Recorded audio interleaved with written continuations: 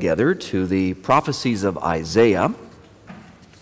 Isaiah chapter 5 in the Pew Bible, page 1291. And the Lord, speaking through the prophet Isaiah, has to address his covenant people about their sins. And we'll see that the topic of what the Lord has to say to Israel is quite similar in some respects to what James has to say to the churches that he's writing to in our passage this morning, James 5. So we're going to read first Isaiah 5, the whole chapter.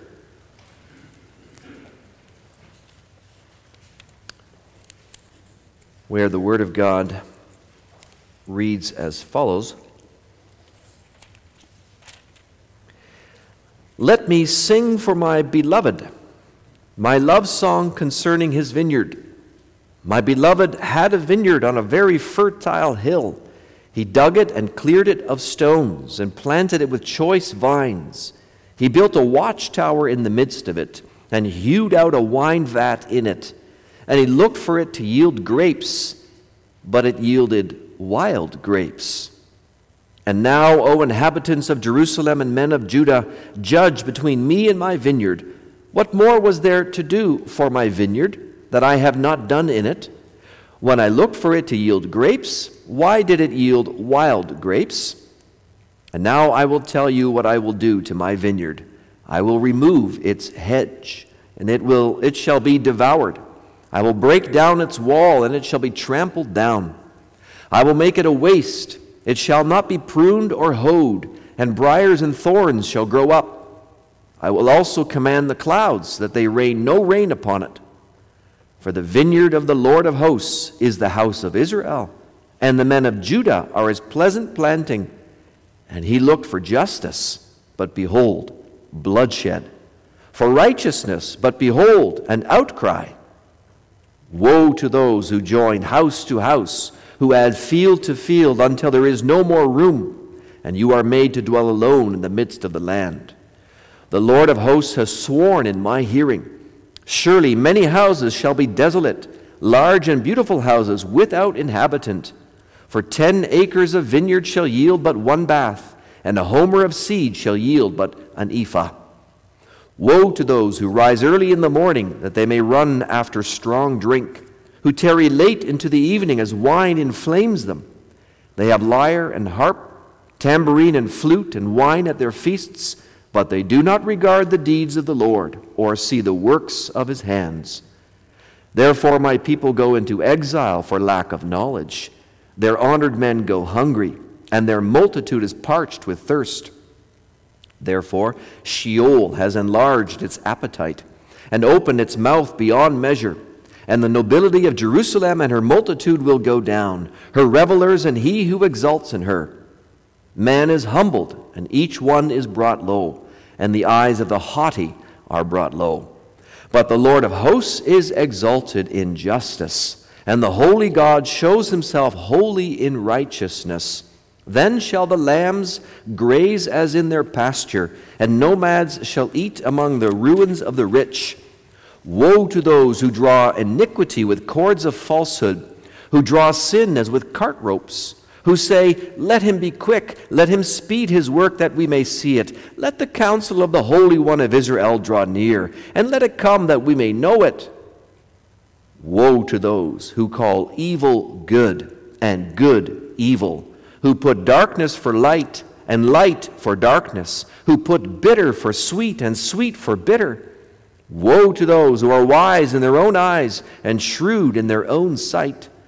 Woe to those who are heroes at drinking wine and valiant men in mixing strong drink, who acquit the guilty for a bribe and deprive the innocent of his right. Therefore, as the tongue of fire devours the stubble, and as dry grass sinks down in the flame, so their root will be as rottenness, and their blossom go up like dust. For they have rejected the law of the Lord of hosts, and have despised the Holy One, the word of the Holy One of Israel. Therefore the anger of the Lord was kindled against his people, And he stretched out his hand against them and struck them, and the mountains quaked, and their corpses were as refuse in the midst of the streets. For all this his anger has not turned away, and his hand is stretched out still. He will raise a signal for nations far away and whistle for them from the ends of the earth. And behold, quickly, speedily they come. None is weary, none stumbles, none slumbers or sleeps. Not a waistband is loose, not a sandal strap broken. Their arrows are sharp, all their bows bent. Their horses' hoofs seem like flint, and their wheels like the whirlwind. Their roaring is like a lion. Like young lions they roar, they growl and seize their prey. They carry it off, and none can rescue.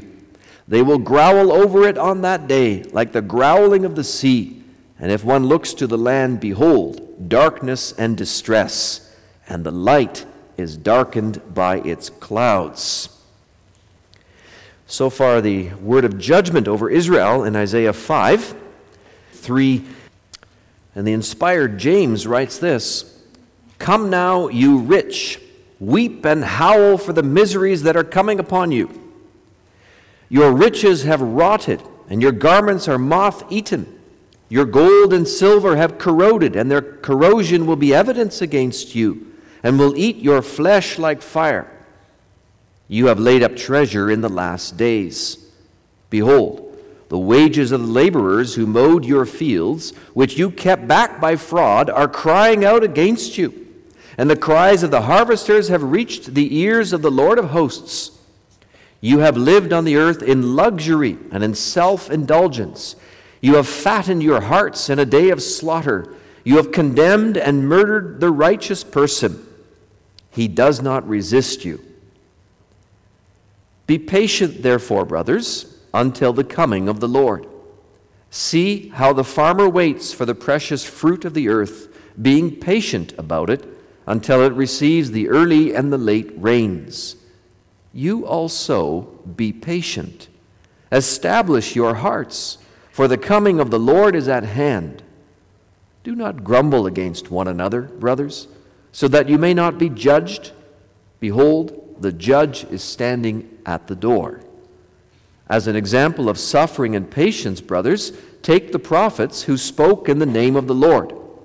Behold, we consider those blessed who remained steadfast.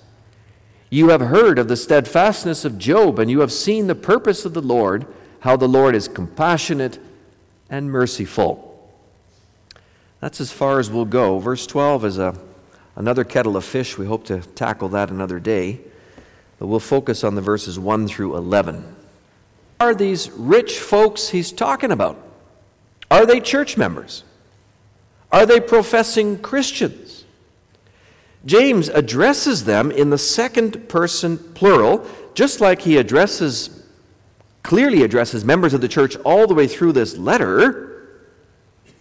He says there, "You come now, you rich, weep and howl. Your riches have rotted. Your garments are moth-eaten."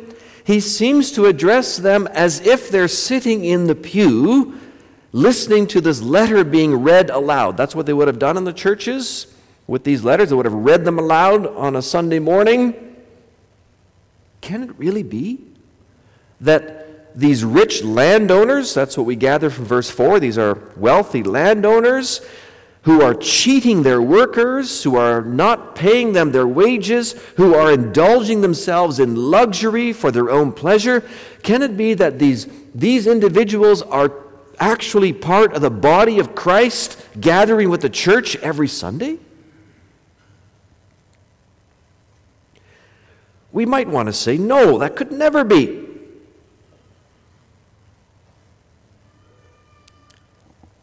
But not so fast. Recall what we read from Isaiah 5. The Lord, through Isaiah, is speaking to his people there in that book, to the Israelites, to people even from Judah and Benjamin, the tribes that had remained loyal to the house of David. In other words, Isaiah is addressing the church, the body of Christ in those days. And what does the Lord see among his people? We read it, verse 7 of Isaiah 5. "For the vineyard of the Lord is the house of Israel, and the men of Judah are his pleasant planting. But here it comes. He looked for justice, but behold, bloodshed. The Lord looked for righteousness, but behold, an outcry. Bloodshed in the church. Oppression in the church. Among the people of God, the powerful were oppressing the weak, even to the point of murder. And these folks were wealthy. In Isaiah 5, money brings power, and the Lord has to warn them about that. In verse 8 of that chapter, woe to those who join house to house, who add field to field until there is no more room. You see, they were buying up land, and they were crowding out the poor neighbors. It gets worse. Isaiah says, verse 20, woe to those who call evil good and good evil, who put darkness for light and light for darkness. The church of the day, the covenant people of God, were showing nothing but contempt for the Lord and his law, and contempt for the weak and the vulnerable among the people of God. The powerful rich were perverting justice. They were taking bribes. They were trampling on the righteous, says Isaiah verse 23. So when we read in James 5 about these wealthy rich, we should not ever think that the people James describes couldn't possibly be on the membership rolls of the church. They certainly were in Isaiah's day, and if you think to the days of Jesus, they were there too, weren't they? And the Pharisees and the Sadducees, who were wealthy, who loved money and oppressed the poor. They were there in the Middle Ages, in the days of the Roman church, where the hierarchy of the church was rolling in dough, while the paupers for members had to live hand to mouth. Even in Reformed church history, there have been times where rich landowners had the benches, the front benches of the church reserved for themselves, and they exerted a lot of influence over the minister and the consistory because it was up to them through their donations that the minister's stipend were paid. It's to our shame that these things are so. It's no secret that we today are living in a land of plenty here in Canada. And right here in Ancaster, we have our affluence too, let's be honest. So we shouldn't miss the opportunity that the Holy Spirit puts before you and me this morning, brothers and sisters, and look in the mirror.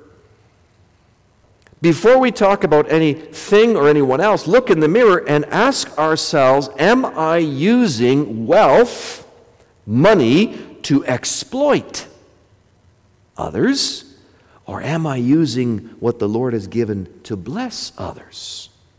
Am I using wealth to gain influence for myself, or am I using it to bring glory to King Jesus? Am I storing up treasure on the earth, or am I storing up treasure in heaven, as Jesus calls us to do? There's something else that James brings out in this passage. We need to learn to think about our money and our houses and our assets, our cottages and our boats or whatever we have. We need to always think about these things in light of the time period in which we all live. What James calls in verse 3, the last days. He writes, your gold and silver have corroded, and their corrosion will be evidence against you, and will eat your flesh like fire. You have laid up treasure in the last days. What's he talking about? Do you understand, brothers and sisters, that you and I, we are living right now in the last days of the world? The end of the world is coming. It's an expression found elsewhere in the New Testament a number of times, which describes the time period after Jesus ascended into heaven, the time frame from then until his return on the clouds, which, says the New Testament, can come at any time, any day. Christ himself said that many times in his parables, that no one knows the day or hour at which the Son of Man will come. So, says Jesus, be ready every day. Live like Jesus could come back right now and be ready to welcome him with rejoicing. When the Bible calls this time period the last days, it's telling us that there is no more saving work for God to accomplish. This is different from the Old Testament period. That was not the last days. The Bible doesn't call that ever the last days. For in the Old Testament, the Messiah had yet to come to the earth. He had yet to do his saving work. He had yet to suffer and die and be raised to life. But that has happened now. The Lord Jesus has come. That's the key point in the history of the world. It's like the central event in the history of the world. And now after the ascension of Christ, there's nothing more for Christ to do except gather in his elect. That's what he's doing now. But he doesn't have to come to earth and work out more salvation. When the last elect person is gathered in, and we don't know when that's going to happen, when the last one is gathered in, then the clouds will fly away, the sky will tear in two, and the Lord of glory will descend.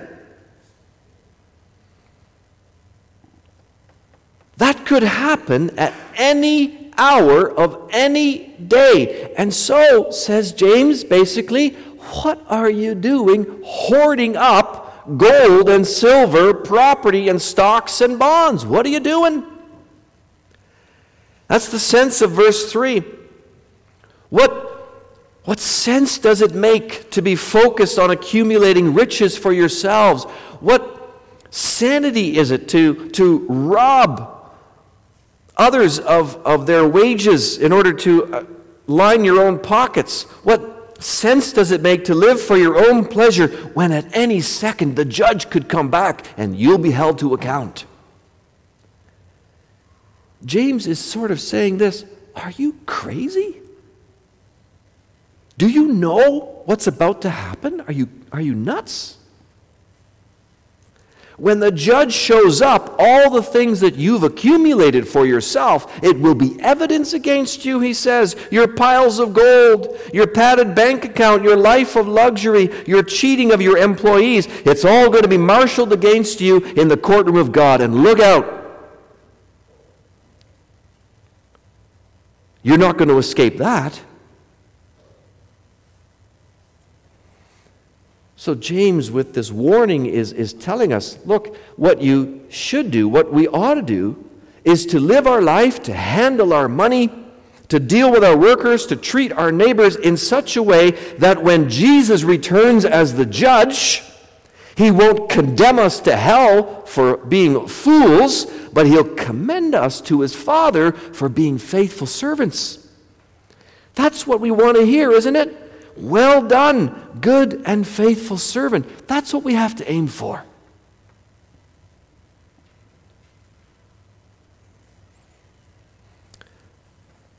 Now, while we take the warning of the first 6 verses for ourselves, it does seem clear that James has in mind powerful, rich unbelievers outside the church community who are hammering on the faithful, poor Christians inside the church community.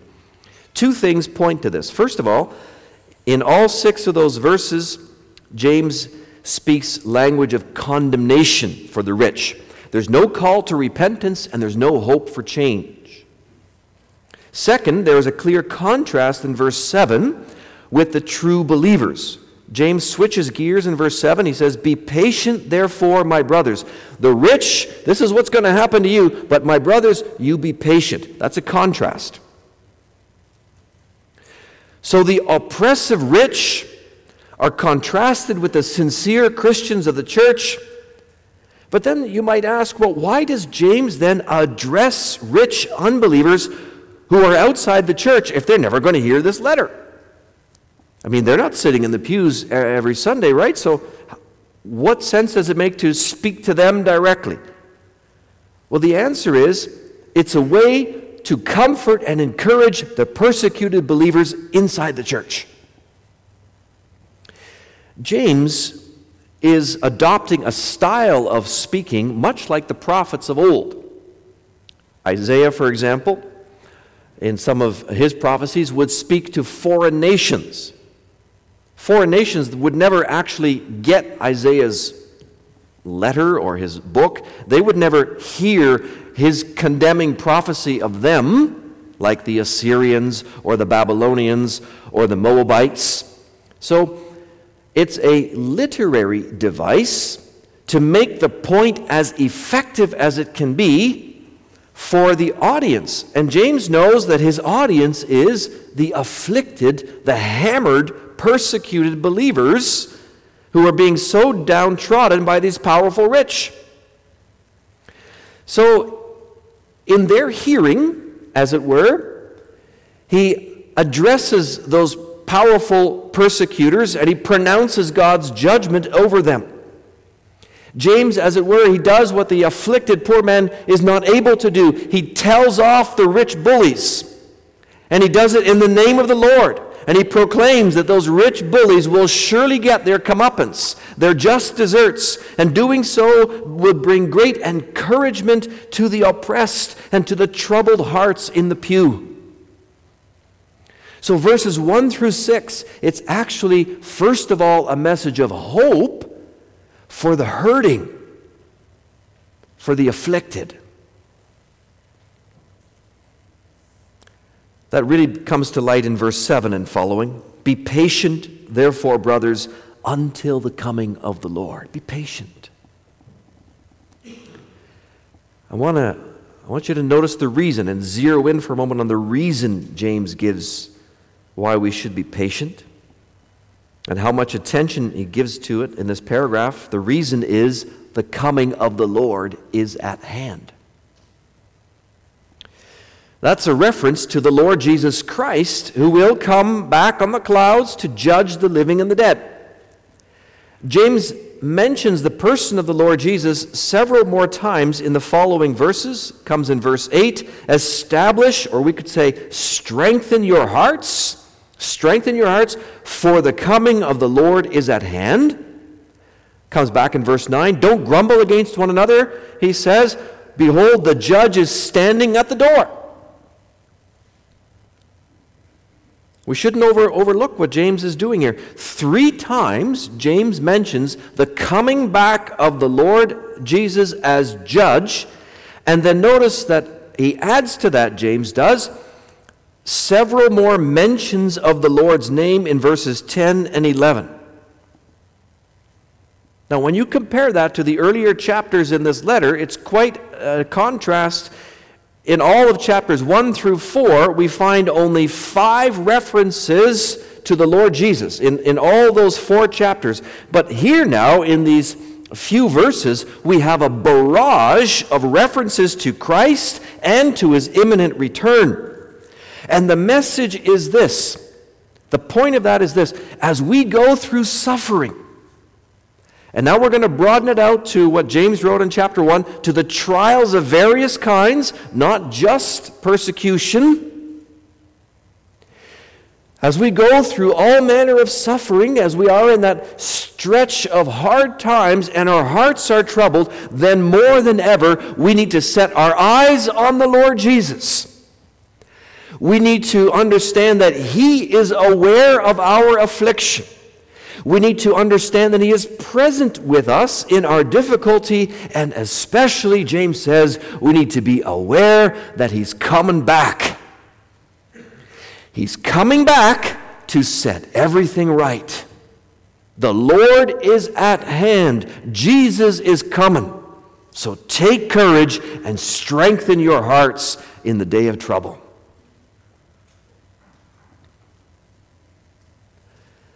Be patient, says James. That's not easy, is it? He knows it's not easy because he repeats it several times. a second time in verse 7, a third time in verse 8, you also be patient. Be patient like the farmers, James says. And he uses an analogy there. Farmers always have to be patient. They can do a lot of work in the spring to prepare the ground and plant the seed, but then they have to wait. They can't make the seed grow. They can't, of themselves, bring the crop to become ripe. They have to wait, farmers do. I know there's some farmers in our midst from years ago, so you will know what this is all about better than I. Well, in the land of Israel, back in Bible times, farmers had to wait and depend on the Lord even more because they had a lot less available to them. And what they needed along the way for the crops to mature and actually come to a plentiful crop is what James calls here in verse 7, the early and the late rains. The early and the late rains. Well, in that climate of Israel, the land of Israel, it's a fairly dry, almost desert-like climate. So rains that would fall just before the farmers would work up the fields were very welcome because otherwise the soil would be too hard-baked and very hard to turn over. And then later on, when the rains that would fall just when the plants were ready to mature and come into their fullness, they needed that extra moisture in order to make that happen. So those later rains were looked for too. They were prayed for. So James is saying, just as the farmer patiently, trustingly looks to the Lord and prays to the Lord to provide needed moisture on the way to the day of harvest, so you and I, brothers and sisters, are to patiently look to the Lord Jesus and pray to Him in faith to provide sustenance, strength, encouragement along the way until the day arrives of our full deliverance from all oppression, all misery. We need the early rains and the late rains too. For whoever and whatever is oppressing us, whatever is causing our hearts to be troubled, those people and those things will be dealt with once and for all on the day the judge comes back. In this life, true believers are very often on the short end of the stick, subject to oppressors of one kind or the other. The amount of persecution against Christians in the 20th and 21st century surpasses all the centuries before that. Did you know that? Around the globe, more Christians are persecuted today than they ever were. And if it's not human oppressors, we often are confronted with all different forms of misery, broken relationships that have deteriorated, or a body that is breaking down, or hearts. Our hearts can be troubled by mounting sin in the life of someone close to us, a family member or friend, or the very sins in our own flesh can beat us down so frequently. We often feel powerless. We often are powerless. But our text is saying to us, your Lord in heaven sees it all. He knows it all. And your Lord will bring relief from your suffering and full salvation from sin on the day of His return. So take heart, take courage in that, and wait for Him patiently. Wait for Him with a quiet heart. Every evildoer will get justice. And every source of evil in this world will be destroyed, and every form of oppression will be cast out of this world. That day is coming, so be strong in the Spirit of Christ. Until then, pray for His return like a farmer, and banish anxiety and impatience from your heart, and as it were, take a seat. Take a seat and watch what the Lord will do. Watch how the Lord will provide you the early rains and the late rains, so you can keep going. You can put another foot in front of the one before it until the day of complete redemption arrives. And while we're waiting for that day of the Lord to come, and when every form of oppression will be dealt with, let's also be certain of the blessing that our God has in store for us. For at the same time that James issues a warning, or I should back up. One of the motivations to be patient is that judgment is in the hands of the Lord. That's not a burden you and I have to carry. We never have to, and we never should seek vengeance. Now, at the same time, James issues a warning in verse 9 that we not end up on the wrong side of Judgment Day. That we not end up on that wrong side by dissing our neighbors. Comes there in verse 9, it stands out a little bit. Do not grumble against one another, brothers, so that you may not be judged. Behold, the judge is standing at the door. James is picking up on that warning we saw last time in chapter 4, verse 11 and 12, that we are not to speak ill of others, let alone another brother and sister in Christ. We're not to turn on our brothers and sisters. We're not to start our tongues a wagon, for then we break the law and we make ourselves above the law. We put ourselves in the judge's chair, and that's never going to happen.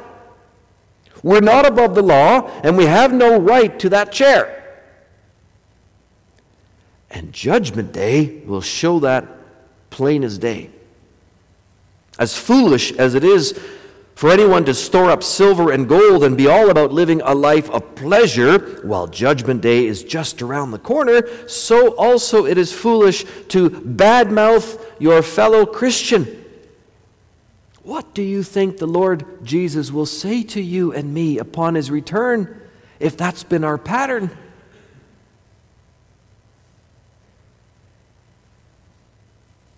Instead, our marching orders are clear. Love your neighbor as yourself and tame your tongue.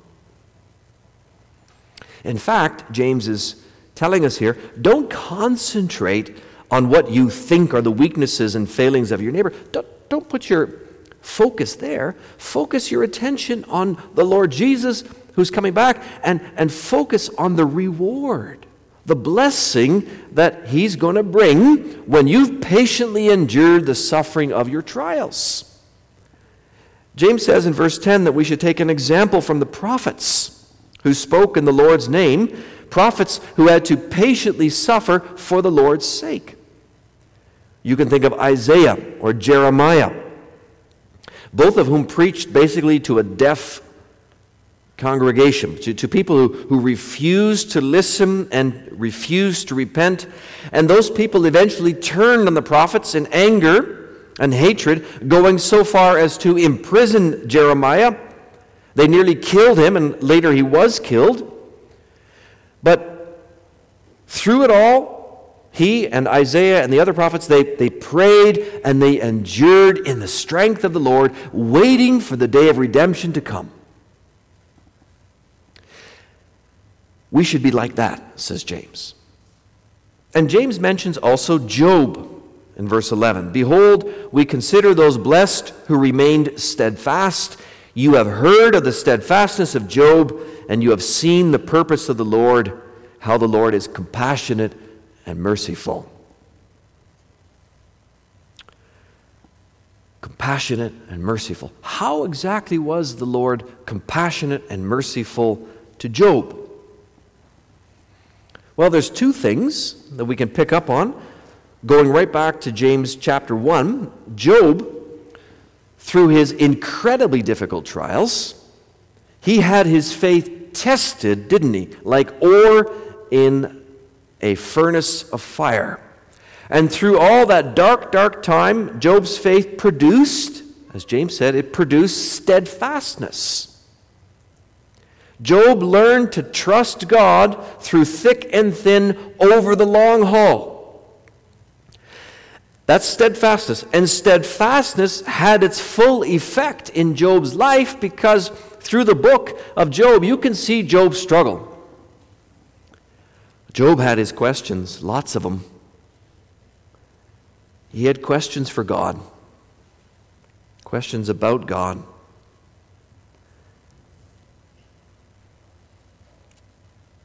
But in the end, he kept his faith and he learned to fully trust the Lord even though he didn't know why God was doing what he was doing.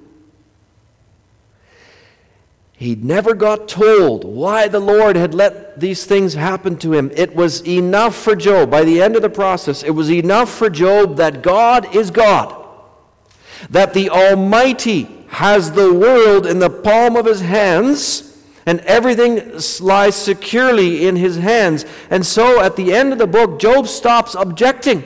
He says, I put my hand over my mouth. I see it, Lord. You are God, not me. That's enough. Job quietly trusted. His troubled heart became calm, and his faith stronger than ever.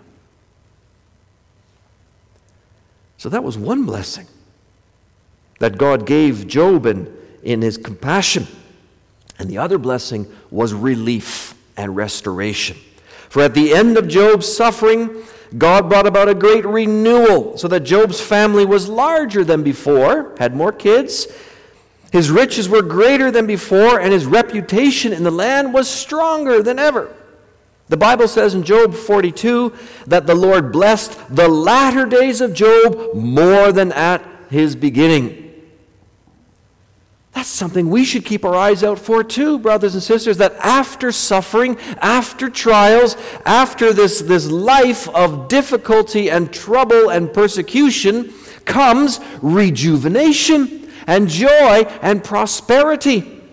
The Lord Jesus said it as well, Matthew 19. Everyone who has left houses or brothers or sister or father or mother or children or lands for my name's sake will receive 100-fold and will inherit eternal life. You lay up treasure for yourself in heaven. That's what he's talking about.